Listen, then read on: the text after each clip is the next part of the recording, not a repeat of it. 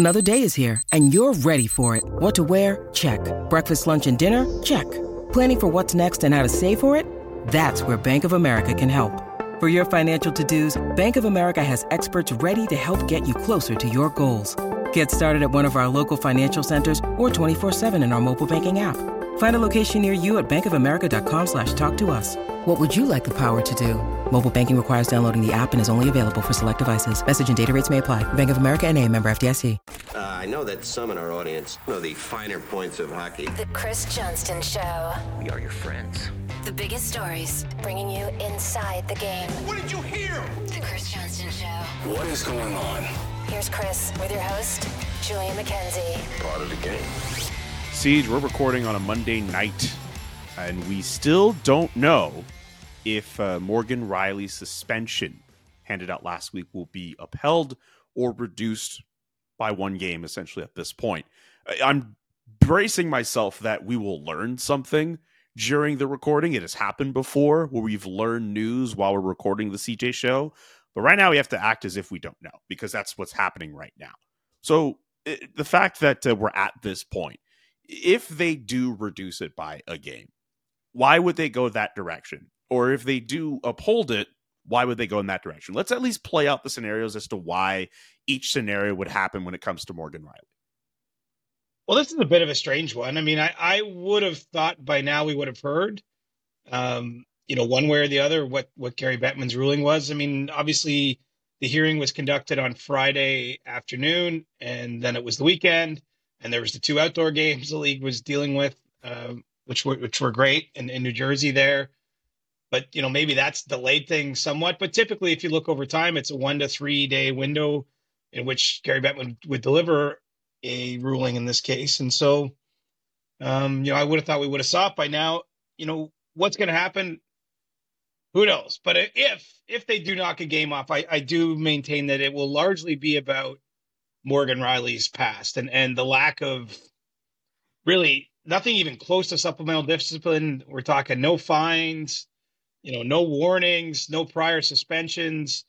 Guy doesn't even take on average one cross-checking minor penalty a year. There's no pattern of behavior there would be, I guess, the best way to put it. And that's to me what would, in the event it gets reduced by a game, that would be enough. If it doesn't, really, that's what Gary Bettman mostly does, right? I mean, there have been 3 previous suspension appeals in this season already.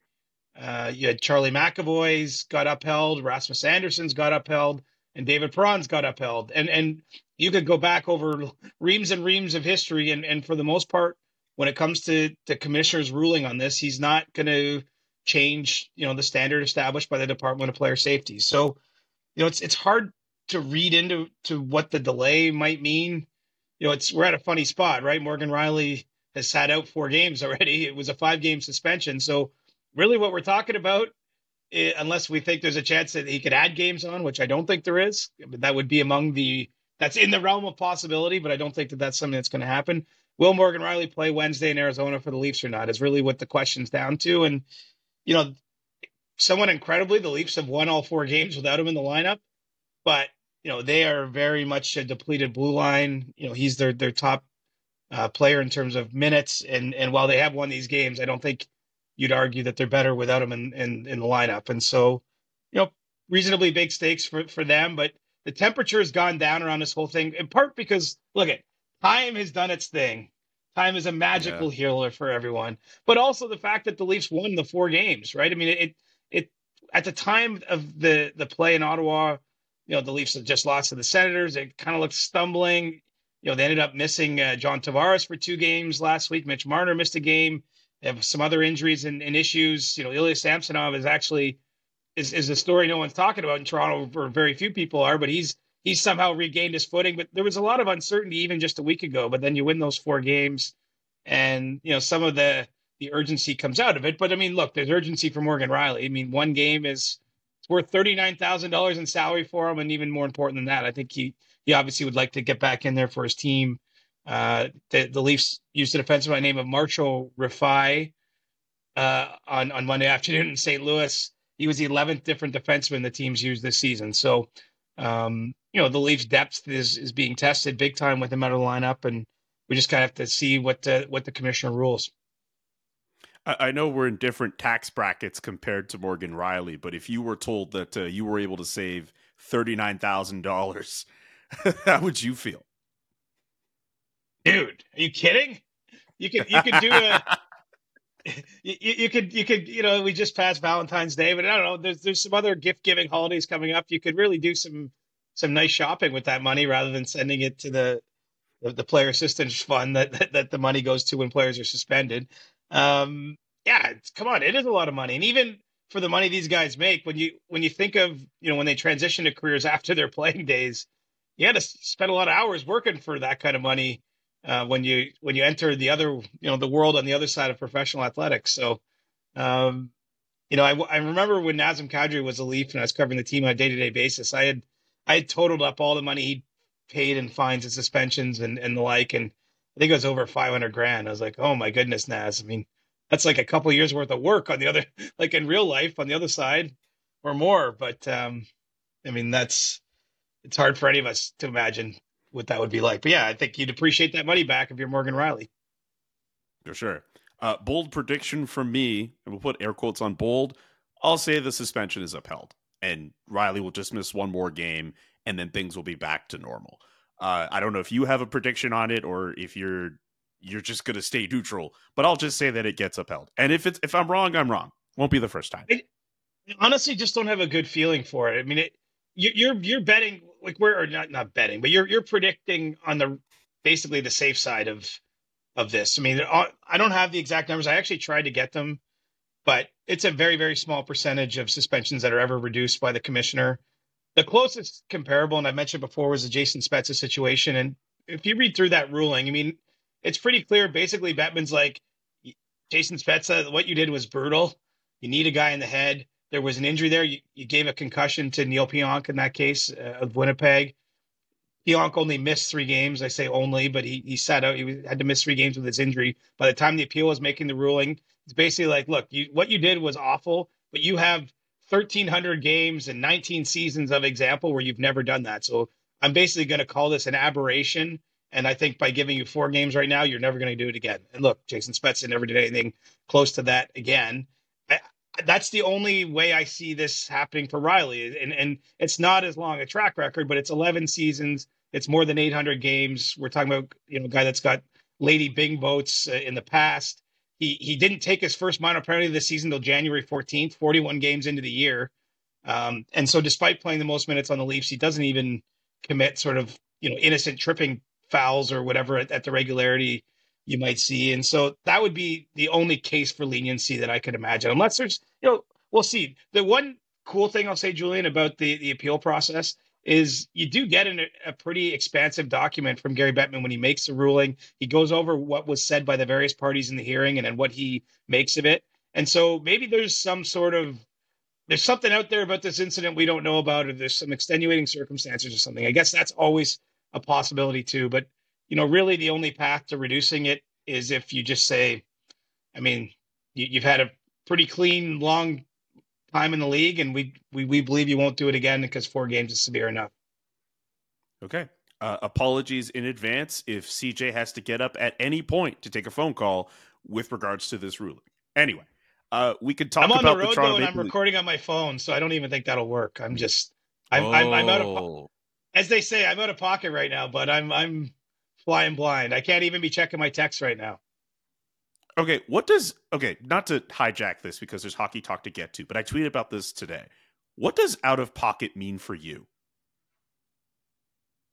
I mean, I think it just means I'm unavailable, isn't it? Well, okay, because maybe this is a different generational thing. When I hear someone say they're going out of pocket, it means something completely different to me. Oh, I'm pretty sure it's just a work term, meaning like I'm not available at this time. Like I'm not, but I mean, I don't know what you're like, what you're suggesting here. So I only realized that's what it meant to people in the working world only when I joined The Athletic, that it would mean that you are unavailable for a certain time, because beyond the traditional thing of out of pocket, which is paying out of pocket, when I hear someone say they're going out of pocket, it means they're wilding out and they're saying some crazy stuff. That's what I know Oh, that phrase to be. no, never heard that version of it. I only know the sort of like, hey, I'm going to be on a plane and there's no Wi-Fi for the next 3 hours, so I'm out of pocket. Like if you need to reach me, you can't get me.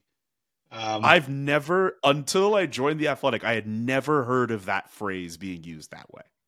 Well, it's funny because when you're asking me, like, what do you think when you hear out of pocket? I thought you meant just like, am I ever truly out of pocket? And like the answer is no.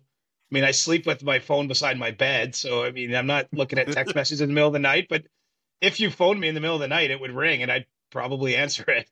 And obviously just the nature of our work quite generally, I mean, it's 24/7 this time of year. So I'm never really out of pocket, except for right now, literally I'm staring into my phone. And so if something happens while we record this pod, it's going to be lost until we're done recording. Oh boy. Well, okay. Now I have to ask, what's the latest call you've ever taken from a source? Oh man, really late, like 2:00 a.m. for sure. Ooh. And not It even was in worth the a, phone call. not even in like I don't want to suggest because a lot of bars close at 2 a.m. I don't mean in a drinking situation. I mean like where you've covered games and there's something happening after the game, like it's that requires you to stay up that late, and then that sort of thing happens. But yeah, I can recall, especially earlier in my career, a lot more late night phone calls about work stuff. Doesn't happen as much now because people don't call as much. I mean, I still like to call, but Yeah. it's a lot more texting, right? And so often I will wake up to a text that was sent at a weird hour, but I just get it at 7 a.m. or whenever my alarm goes off. Always glad whenever we're able to get like stuff inside CJ's head with how he processes new stuff. Anyway, with the Toronto Maple Leafs, 4-0 since the Morgan Riley suspension was doled out. And there are two stories, at least for me as an outsider, that stand out. And please feel free to add more. But Austin Matthews continuing his torrid pace on a 75 goal pace, or maybe that's changed after the Monday game. That story I'm very into. But Bobby McMahon, I don't know anything about this guy, but it seems as if like almost every, like the last few games he's been producing for the Toronto Maple Leafs. I'm very intrigued about both of those stories. What's your insight on both of them? I just did some quick math here with the laptop computer, and it is still a 75 goal pace for Austin Matthews. There we go. And that's even missing a game. What's incredible about his 49 goals, Julian, not one of them into an empty net. And if you go back and look at them, there's not a lot of sort of fluky ones. Or I know Anaheim, like he had the hat trick against Anaheim on the weekend, and obviously that was not an extremely competitive NHL game. But even then, I think his last goal was like the fifth goal. Like he's not scoring the ninth goal in 9-1 wins. I know they all count and empty net goals count. I'm not trying to, this is not actually to launch a debate about that. It's more to actually spotlight that this totally has as like outrageous. I think he's got 10 more 5-on-5 goals than anyone in the league. And, you know, that's probably, if you're looking, the two guys you mentioned there are probably the main reason the Leafs go 4-0 without Morgan Riley. I mean, there's other performers within those games, but, you know, they clearly needed someone to step up. Matthews has back-to-back hat tricks and then scores again in St. Louis on Monday. McMahon has a hat trick, a 2-goal game, and then has a pretty nice, as nice as it can be, empty net goal where he had to do some work against the Blues. And so, I mean, these guys come from opposite ends of the spectrum. Bobby McMahon is older than Austin Matthews. He's an NHL rookie. And, you know, Joshua Cloak actually had a really good story on him earlier this season about sort of his path. But if I can boil it down without too many details, is he was a pretty elite offensive player or a high-end offensive player in most of the leagues he played in as a kid. But, you know, it looked like he was going to stall out. And he had to spend a lot of time with his dad as a kid, or he chose to, shooting pucks. I mean, it sounds like a simple thing, but, you know, if you look at his game, and he played a lot of NHL games, quite frankly, where he didn't score goals, but he's got a pretty good shot. And so what's happened here in the last week, look, PDO is doing its thing in the positive direction. If you're Bobby McMahon, if he scores all these goals, it's not as though he's generating 12 shots a game, but they're going in for him, and he scored some nice goals. He's beating NHL goaltenders straight up with a shot, and he's getting a little more confidence. And with some of the holes in the Leafs lineup, he's getting more ice time. And, you know, ultimately when this team is, I mean, we always play this game. If you assume a world where everyone's healthy and and you can just choose the lineup you want, which so rarely happens in our sport. I think you probably noticed. But, Bobby Yeah. McMahon's probably not being put in a scoring position. But, I think what the Leafs have needed badly all season long is some secondary scoring. And he came through in a big way in that regard this week. I mean, the game he had the hat trick in, he's supposed to be scratched. But, Mitch Marner got sick and John Tavares got sick, and both were kind of like all day long. Well, Tavares' case was all day long, like Willie or Woney. Marner actually showed up to the rink and then just couldn't play. And so that's what got McMahon into the lineup that day, and he gets a hat trick. So, it's one of those feel-good stories. I think anytime you got a 27, 28-year-old NHL rookie, he seems like a very nice guy. I don't know him super well, but he's taken the long way to this moment and clearly savoring, getting a chance to help the team out. I mean, it's a good story. He was up last year too with the Leafs a little bit and suffered an injury, missed, the back half of the season, and, wasn't talked about a lot in the summer when you're projecting forward the roster. Like, no one was giving him a roster spot. So he's had to kind of earn it the whole way through here. And again, I don't know what kind of long-term score he'll be in the NHL. I think a lot of that will be, how he's used. The key for him is finding a way to be able to do other things in the lineup that keep him there consistently. And then obviously when he gets his looks, he does have the kind of shot where he can score some goals. But on a team like the Leafs, there's just not a lot of power play minutes up for grabs or some of those other opportunities to put up offensive numbers. But he's had a big week, and I think it comes at the right time because there's an alternate universe where we're having almost like an emergency. What the hell is going to happen in Toronto pod? But they go 4-0 without Riley and all those other absences, and that's what a team has to do to make the playoffs for one, but also to just calm things down at a time it really wasn't that calm a week ago. I'm glad you titled it that, like, what the hell is going to happen with the Toronto Maple Leafs? That's probably a good podcast. I think a small section of our fan base would respond positively to such a podcast if we had it. Well, and they should be feeling good too. I mean, this is like, nobody knows what's going to happen this season, right? I mean, on this day, we saw the top team in the league, the Vancouver Canucks, give up 7 goals in the third period of a game in Minnesota. Now, 2 of them were into an empty net, but even still, I would say I didn't have that on the scorecard. You were at the game in Calgary today where Sean Monahan scores a hat trick in the first period for Winnipeg, and yet the Flames come out on top in that game. I mean, it's a league. It's still a league of a little bit of unpredictability. I think we might get into this a bit if we get into the trade talk stuff, but there's still so many teams. As much as we do want to sort of discount teams or say, okay, this team has to sell, like, especially in the West, like, there's so many teams that are just right there on the cusp of wild card spots, which I think can complicate some decisions. And I think at the top of the league, or the Leafs are maybe not quite at the top, and maybe the next tier of teams, you just have to stay in the fight and get to the best level you can. I mean, I mentioned Samsonov earlier. He's come back. I think he's won 7 of his last 8 starts. He's passed through waivers, had a week away, sort of a mental break from the team.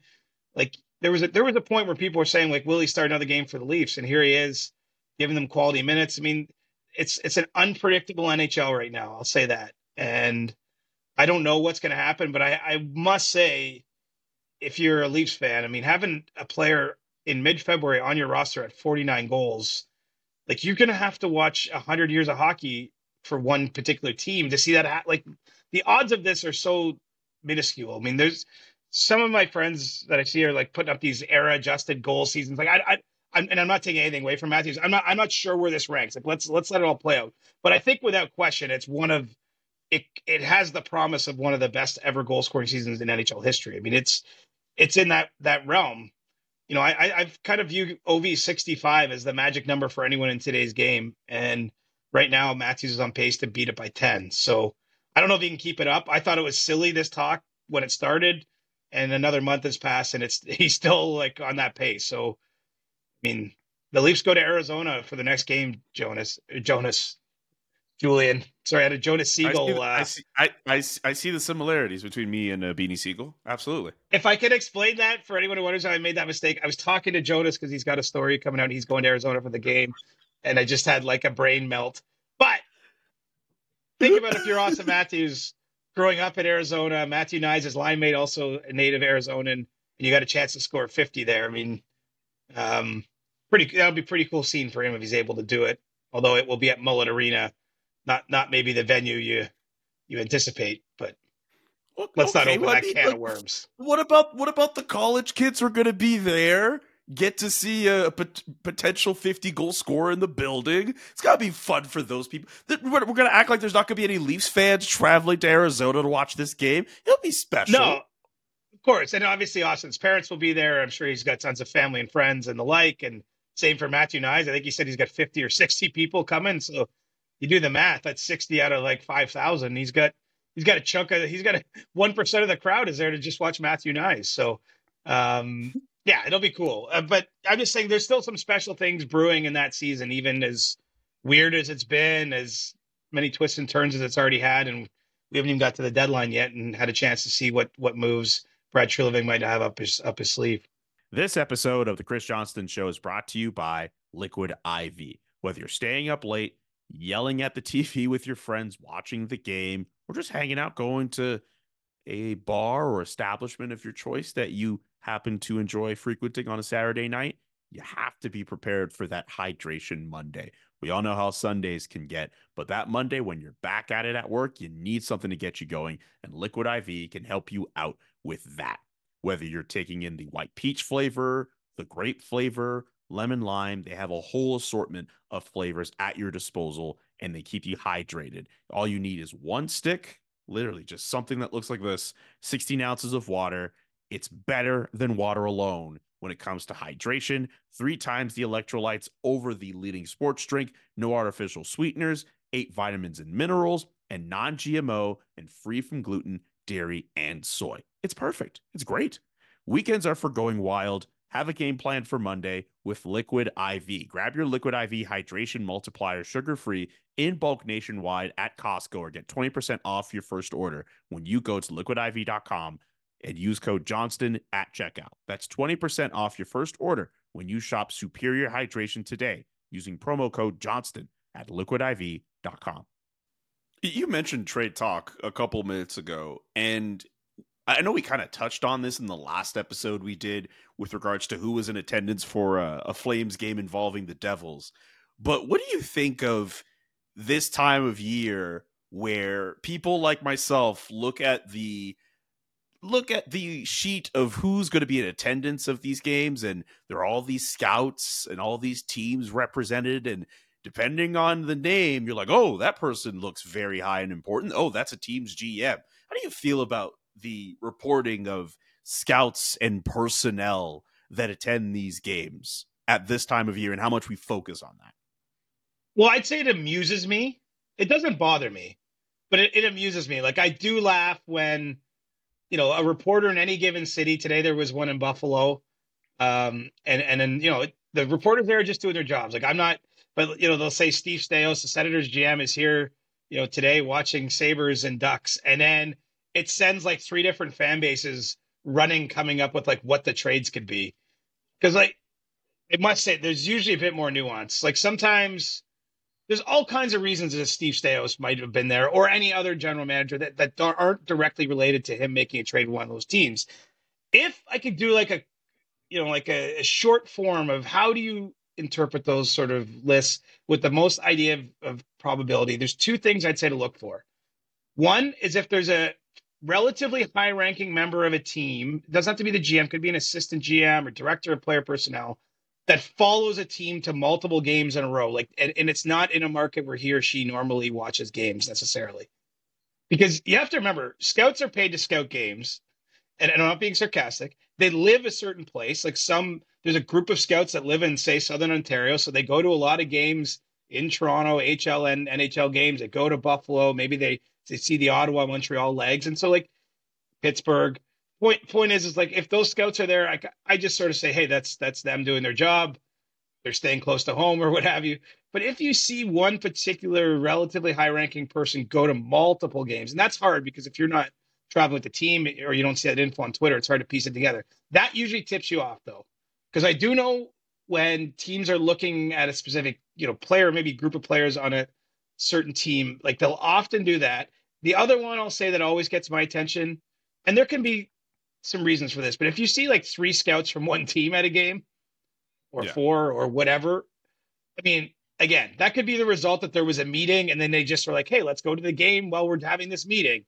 But especially this close to the trade deadline, to me, that's a sign that they're getting eyeballs and a lot of eyeballs on one player or maybe a group of players, that they're choosing between. And so for me, it's like GM being at a random game. I think it's too simple to say that's an automatic trade. And just, and we're all doing, like, we see this. I'm not being critical of any of our colleagues, but like when you just tweet out, oh, like 10 teams are at this game and it's one from 10 teams, like that's, you're not getting, like, that's the empty calories. Like, that's not telling you much. But the two things to look for: a group from one random team at a game, that might tell you something. And certainly if you see someone following a team around, like that's what I always like to look for. So there's That's some a really good explainer. You know what's funny? Yeah. Though? Really, if the high level takeaway here is there is some value to that information. It's just like how you interpret it, is important. And I think that too often it's just like you get one scout is in this game and then everybody has like 10 trade proposals, but it's like, it's not quite that simple, but it's also not completely random, especially this close to the deadline. I will say, October, November, December, don't pay a ton of attention to that. But, we're 2.5 weeks out at this point. There haven't been a lot of moves. There happened to be 3 Vegas scouts at that same Buffalo game today with Anaheim. Like, to me, and I'm not saying I don't know what that's all about, but that to me is like, okay, that's interesting. That could tell us something. What might they be looking at? Where are the fits? And that's worthy of breaking down more than, one random GM being at a certain game. That's a really good explainer. I'll tell you, I'll give you one more example before we move on. Please. Every once in a while, a random GM is Saban at a Leafs game, and it's someone I know. And so, they come in the press box and go, oh, I didn't expect to see you here, GM X. And then that person will be like, oh, yeah, our top prospect is in the OHL. And so I was coming to see him play, and then I just figured I'd catch this game on the way. Like, that's the sort of thing that can be happening sometimes. It's like, so it would be silly to be like, oh, all of a sudden, whatever. I'm not going to put any the names on that, but like that sort of thing, that is a typical interaction. That's why I'm saying beware of one random GM in a place thinking that means a trade's coming. I can imagine too. I mean, just as a random thought, like the bean pot just took place in Boston. Maybe you had a guy who is on one of those teams, or you're scouting a player and you just so happen to just stick around for a Boston Bruins game that week. Exactly. Do you remember the story when the Leafs traded for Dion Phaneuf, which was a pretty big blockbuster at the time? Brian Burke actually went to Flames games and bought a ticket and wore a hat. when he was like, before that. True story. So that would be the other one, but I've never had this happen. But if you bump into a rival GM in the stands in a hat trying to be incognito, that might be a good tip. That might be a good tip that something's going on. But I don't know how often that happens, because as I say, I heard about that in reverse. I didn't hear that in real time. Like, I didn't hear it till after the trade was made. But if you're ever at a random game and a random GM is in the stands trying to be incognito, that might be a hint too. And if that happens, please, send me a Twitter DM and let me know that that's going on. Could you imagine, and I promise we'll move off this, but this is just too funny to talk about. Could you imagine a GM trying to be incognito and fans just look through whatever disguise they're putting on and they immediately go viral because this guy is clearly at this game? Well, I would laugh so hard.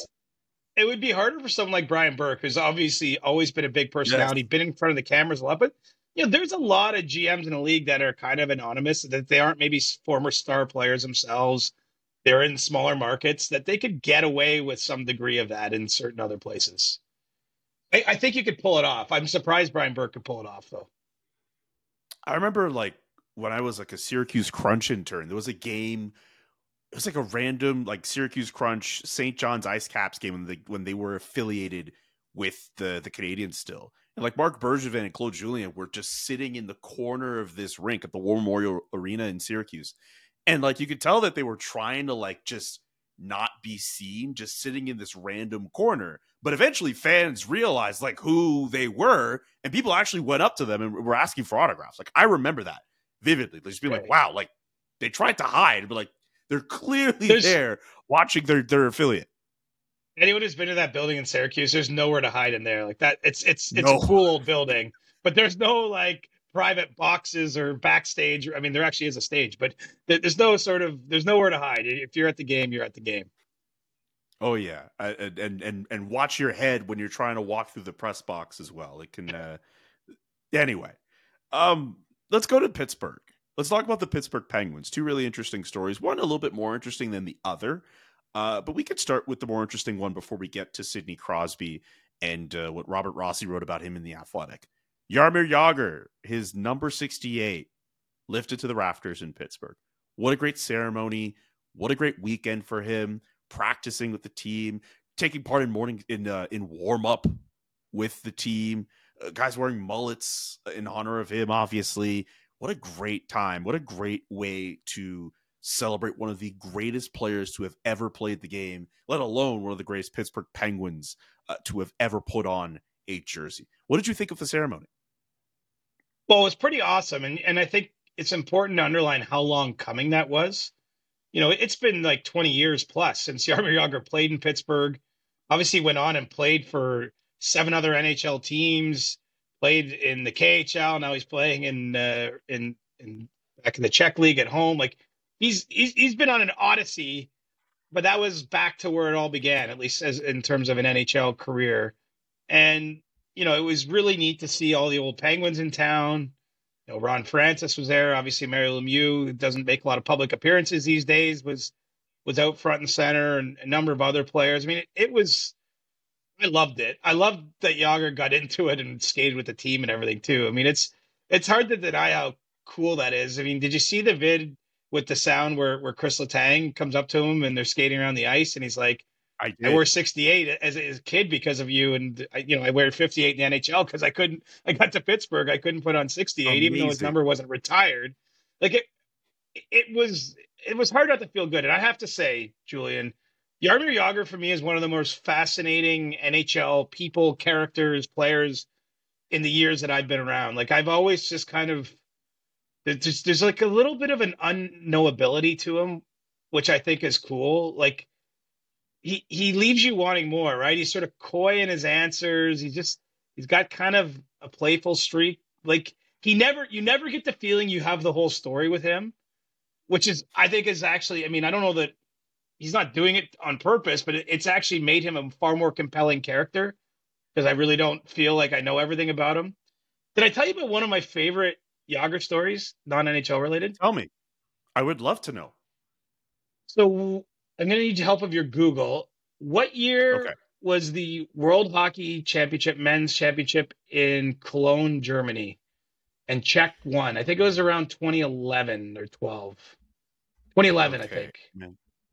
Men's World Championship, Cologne, Germany. 2011. Try that. Yeah, let's see if it was 2011. I might not find this right away, but we'll get to this.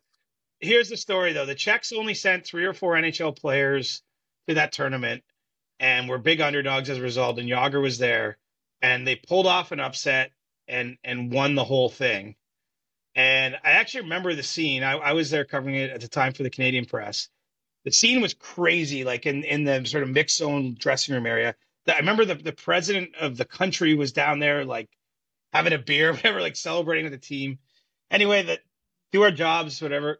The next morning, I go to the airport. I'm flying home, and there's the entire Czech team. And it's no mystery who they are because they're all wearing like jeans and a t-shirt, but they have their sweaters tied around their neck, their waists or whatever, and wearing gold medals. Yeah. And they literally had the trophy up on like a bar. And it was like 9 a.m. ish, but when you're in an airport, there's no first call, last call. And so like, it was clear most of those people, those players hadn't slept and were still in the throes of their party, except for one very distinguished man who most people at hockey would recognize. And there's Jaromir Jagr, and he's just like sipping like an espresso and just like looking. I mean, I'm pretty sure it's well known. I'm pretty sure he basically doesn't drink or has almost never drank in his life. And so he was sort of like presiding over the party, drinking his morning coffee, but he was not in the mix, if you know what I mean. It was so cool to like see him at the airport. And he was the only one, if I recall correctly, that wasn't wearing his jersey. Like he didn't have the Czechia jersey tied around his waist. Like I don't think he was wearing his gold medal. He was like, it's like he'd been there before. Right. But, anyway, good memory. I guess this is all to say, I just always been sort of fascinated by Jagr. I've had these glimpses. Like I remember once in I can't remember what team he would have been playing for because he played with so many late in his NHL career. But you have to sort of walk by where the visiting team is skating, doing stretches when if you're going up to the media elevator in Toronto. And I walked by him and I was wearing a green tie, and he just stopped me. He goes, "Did it St. Patrick's Day?" And I'm like, "No, I'm just wearing. I mean, I just wearing a green tie." He's like, "Okay." Like there's something about the guy. Like he's got a very playful streak inside, and I thought that this isn't Chris Johnson's story hour, but the few times I met Jaromir Jagr, it's just all of that was on display. I thought that's what made it cool. It's like it was a very him weekend from what I could tell, through watching it on social media and all that. And huge part of the Penguins. You got 66 and 68 up there. You're going to have 71 and 87 at minimum up there, probably 58 too for Letang. I mean, when you're an organization like Pittsburgh, the line of where a jersey gets retired is actually got to be pretty high. It's like, did you get 3 hearts? Because if you didn't get 3 hearts, we're not sure. So I don't know where they'll draw the line from this current batch of Penguins, but that's someone else's problem. We'll leave that to Kyle Dubas and Fenway Sports Group. But it was a cool weekend, and kind of overshadowed by where I think you're taking me next is they get a lead in the game they played against LA after retiring Yager's jersey, and then they lose 2-1. And the reality of where they're at in the standings is getting harder and harder to ignore. Yeah, for sure. I'll add this. You're thinking of the year 2010 for that World 2010. Championship in Cologne, Germany. I had a second point in my head that just mysteriously vanished, so maybe it wasn't that important. But yes, I did want to get to more discussions about where they are in the standings and what that might mean for Jake Gensel, who's still injured, but also for Sidney Crosby, who says, at least according to Rob Rossi, our good friend at The Athletic, it doesn't seem as if Jake Gensel and where he ends up will impact his own future with the organization. I mean, the idea of Sidney Crosby playing for another organization, I can't picture that ever happening. Like, he's going to retire as a Pittsburgh Penguin, and if it's otherwise, we're in a parallel universe. There's no way this changes. Oh, wow. Right? I'm less sure of that. I mean, he's made it clear that's important to him, but the guy's playing pretty darn well at age 36. I know we've given him some shine this year, and I'm just saying he's had that kind of season, and they're still, as we record this, 9 points out of a wild card spot. Now they have games in hand. There is a world where they reel off 5 straight wins from this point, and CJ's eating his words next week's pod. But realistically, I think we're starting to get a feel for where that team is at. And so I know he doesn't want to leave Pittsburgh. I know he wants his legacy to be there. But he's a competitive guy. What happens if he's really good again next year? I mean, Joe Pavelski keeps reeling off these crazy years, 37, 38, 39. I'm not saying, I just feel like the conditions could emerge. They're not here now. That's what I learned from that story from Rob and Sidney, is that he's not even thinking about that. He's not getting involved in the Gensel thing as an important player in the organization. He's not involved in that and saying, like, don't do it or anything. He's going to let Kyle Dubas do his job. But I don't know. We've seen a lot of athletes play somewhere else. I mean, Patrick Kane is playing for the Detroit Red Wings right now. There was a time I would have never. Right. But the question becomes: look, Sidney Crosby doesn't need anything for his legacy, right? Like, he is clearly and he has been for some time. I should note he's in like the true dessert stage of his career where he's got nothing to prove. Like, anything he adds on at this point is just like, oh wow, like just more and more and more, right? Whether that's maybe trying to get another Olympic gold medal in Italy in 2026, or maybe he gets to 50 goals this year. It's he's fallen off pace a little bit, but maybe he has a surge. Like all those types of things at his age, like he can still add to this legacy. But we all know what it is. Like he's on Mount Rushmore of NHL players, right? So, but does he want to win another cup?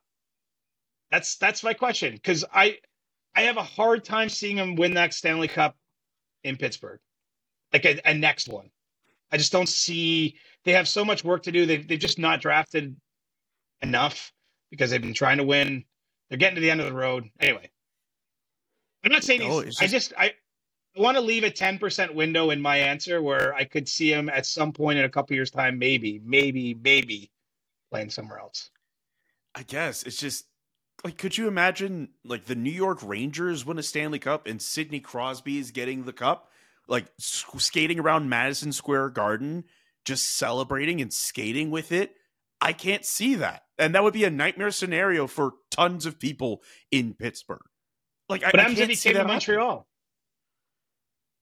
But like, are they at a point? I mean, look, Sidney, saying no to Sidney Crosby on your team. I mean, come on.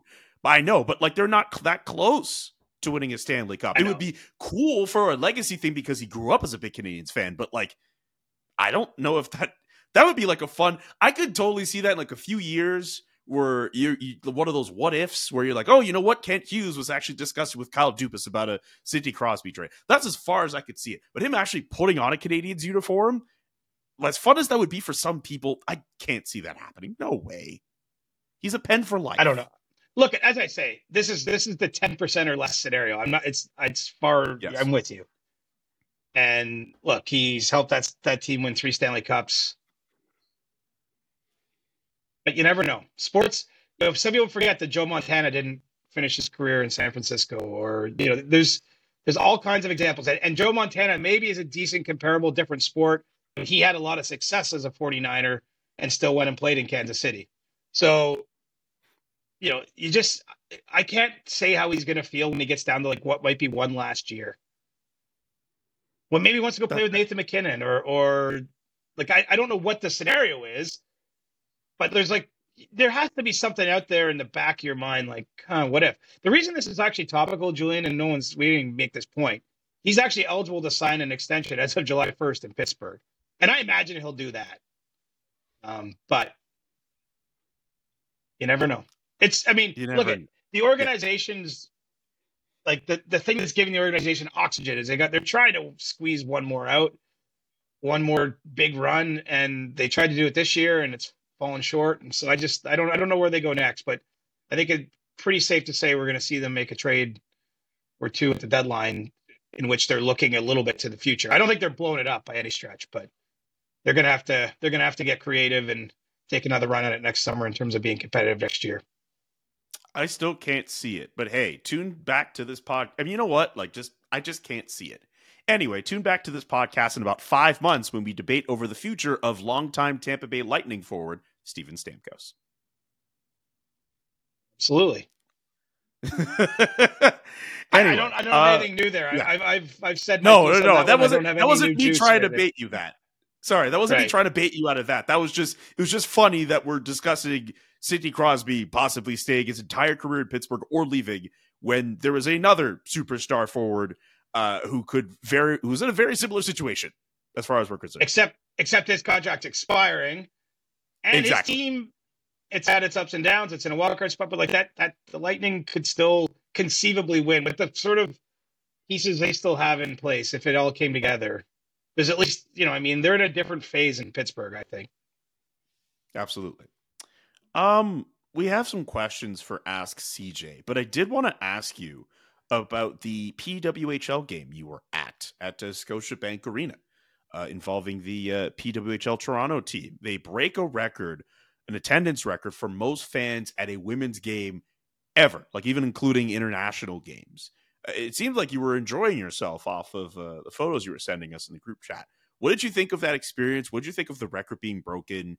Tell us about your time with the PW. It was unreal, man. It was so cool. I'm in that arena a lot for other events. I mean, it's as lively as I can recall it. And look, it's apples to oranges. I mean, the price point is different. You have a lot of families and kids there for the PWHL Toronto-Montreal game. Obviously, this league is still new. I think there's still just a lot of excitement and curiosity around what it is. And even from the players, like you could see kind of the emotion on their face as they're introduced, as they're sort of soaking it in. It's like it was just a special night. And do you know what's even cool, Julian? This was a total coincidence this happened. But I went to Ottawa on Saturday to see some family, and I went to the PWHL game, Ottawa-Boston, on Saturday afternoon. So I went to 2 games in 18 hours after not having been to one. And, it was obviously a little different. It wasn't the same atmosphere as Scotiabank Arena, but I feel like that league really has some winds behind its sails. And I don't think any of us knew what it would be. I don't know if the people that run the league knew what it would be, just how much it had to be thrown together. But I think they've really got something here, and there's obviously going to be all kinds of challenges as they grow and expand. I mean, the other side of the Toronto story is that they're playing at Mattamy Arena for most of their games, and that is a much smaller venue and probably not ideal for the Toronto team. But for all there's always sort of talk in Toronto like it's not a hockey market, meaning that it's a Leafs market. The Leafs obviously have been a huge brand in the city for a long time, and they are what they are. But sometimes when there's been OHL teams or the AHL team doesn't get supported as well. I mean, the PWHL is breaking that mold. I can tell you that much, and it was awesome. I mean, I realize I'm just throwing out a bunch of adjectives now, but it's almost hard to put to words how special it felt in there, and really gives me hope that this league that it's gonna. I think they're gonna build slow. I'll say that. Like I know there's interest in Detroit and Pittsburgh and other places. Like I think they're going to stick with this original six concept for a little while and try to get it right and get to where, make sure they dial in all the details to make this league as professional and at the level they want it. But the level of interest, the excitement around it is awesome. And honestly, probably goes without saying, the level of hockey is noteworthy. Of course. Beyond the that, game, if anything.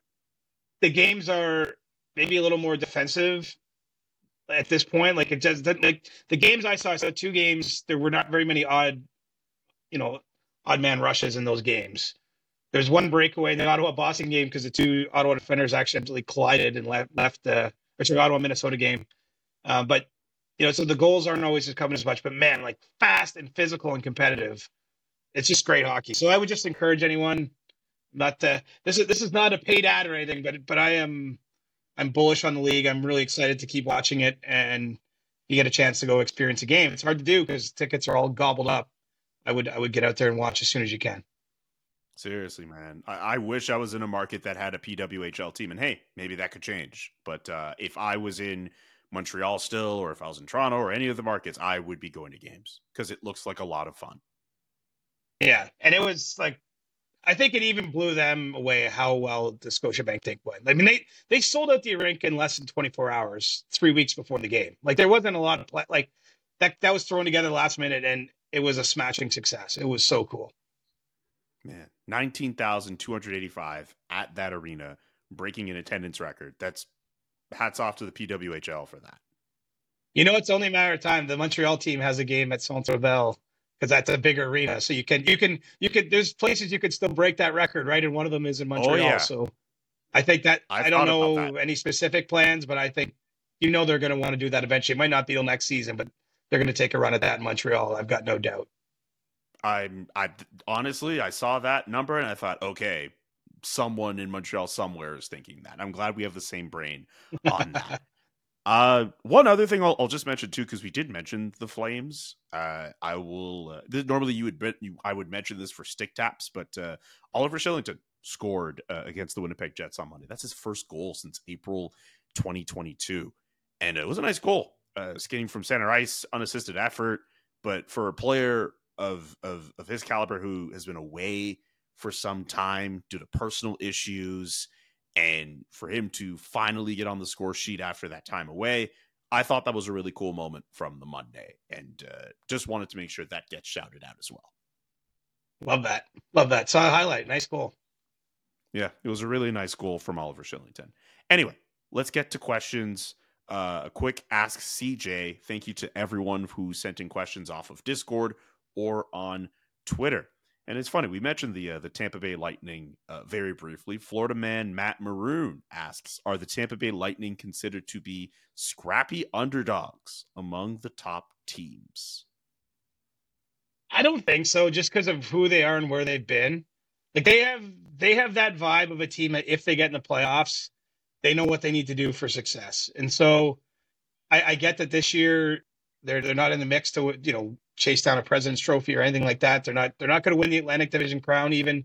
But I just think whoever draws them in round one, assuming they make the playoffs, it's not going to be a comfortable feeling because they have so many gamers on that side.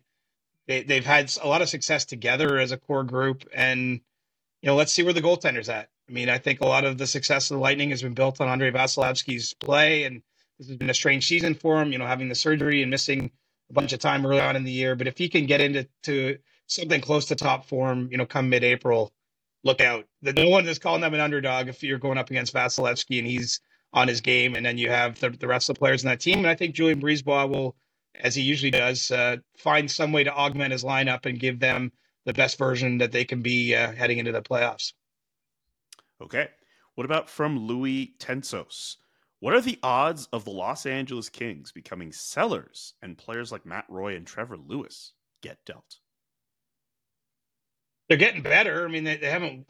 It's been a tough month and a half, so it's not unprecedented, right? We've seen teams like Nashville and Washington last year, which weren't projecting as sellers and ended up selling some players. I don't get any sense that the Kings are wanting to do that at this point, but you can't rule it out as a possibility just because the season has gone sideways on them and they've made the coaching change. And so if it gets to early March and they've fallen back, I suppose it's possible, but I don't think that they'd be big sellers even if they maybe sold off a piece or two. And, sometimes, sometimes teams sell and still make the playoffs too, right? So that shouldn't be ruled out. Maybe there's that kind of trade on there, but I don't think that I have them as likely sellers. But I'm looking at Seattle, Philadelphia, Minnesota, wondering if those teams are going to have a bigger decision, depending on where they're at, come another week and a half from now. Such a logjam as we speak anyway for that second wildcard spot in the Western Conference. St. Louis, Nashville, Minnesota, Seattle, Calgary. Arizona's fallen off, actually. Losers of 5 in a row. No wins in their last 10 I think they've won one games. of their last 10. Okay, it's ridiculous. It's actually on the NHL site, it says 0-9-1, so maybe one of their last 11, but like the Coyotes, that was a team that I expected to be much further up in the discussion, but they have just not had a good run of it. But you still have all those other teams I mentioned competing, and you could easily see a scenario where all of these teams end up selling for whatever reason. You could make an argument for them to sell and maybe one or two of those teams maybe to buy, but it is very tight for that wild card spot in the Western Conference. Yeah, those are tough jobs for the GM, because I can tell you what they're all thinking internally. Each and every one of them is thinking, we don't want to finish ninth. The equivalent of ninth, and like the spot right below the playoff line. And if you don't sell and you miss out by a point, you're stuck in the middle. You're not drafting that high. You don't get the benefit of the playoff dates for your owner, and you held on to players you could have maybe turned into other assets. So like that's the disaster scenario, and that's why I think some of those teams will ultimately sell, even if they're right on the cusp, because it's easier just to take the certainty. And if you have good trade offers, a team like Philadelphia is an example. Like they've been talking all year on a lot of their players. I still think they're going to sell, even though they're right there in the East. I mean, it almost seems kind of crazy, but I wouldn't at all surprise me to see them still be in sell mode, even though they're got a chance to make the playoffs. This next one from Hot Dog Bun. Has Julian become an official Calgarian yet and had the beef or chicken donair pizza from Signores? I have had the beef donair pizza last summer. It's funny actually. One of my sisters came to visit me last May, and they randomly went on TikTok and found a whole list of these different Calgary places they wanted to go to, and they were like, "Yeah, the Signores place is pretty good." So we drove out there. It was like maybe 15, 20 minutes from my place up north. And we just sat in a parking lot and just ate this beef donair pizza, which was very delicious. I don't know if you've had this place from your Calgary travels. I have not, but it sounds like something I'd be into. So I'll put that on the list for my next visit. Absolutely. So, Signores, shout out to them. Shout out to their pizza. Very good. What about from Wyatt McRae? Can we give Bobby McMahon the nickname of the McMahoninator? The McMahoninator. I don't know. I will say I've got a group text with my buddies, like from home, who aren't in our industry, and they're all Leaf fans, and they're talking about how they want to get McMahon jerseys. So the McMahon stands are out there. I can tell you that much. But I don't know that the McMahoninator. Well, it does, when you get used to it, it does come off the tongue okay. But I won't be calling him that.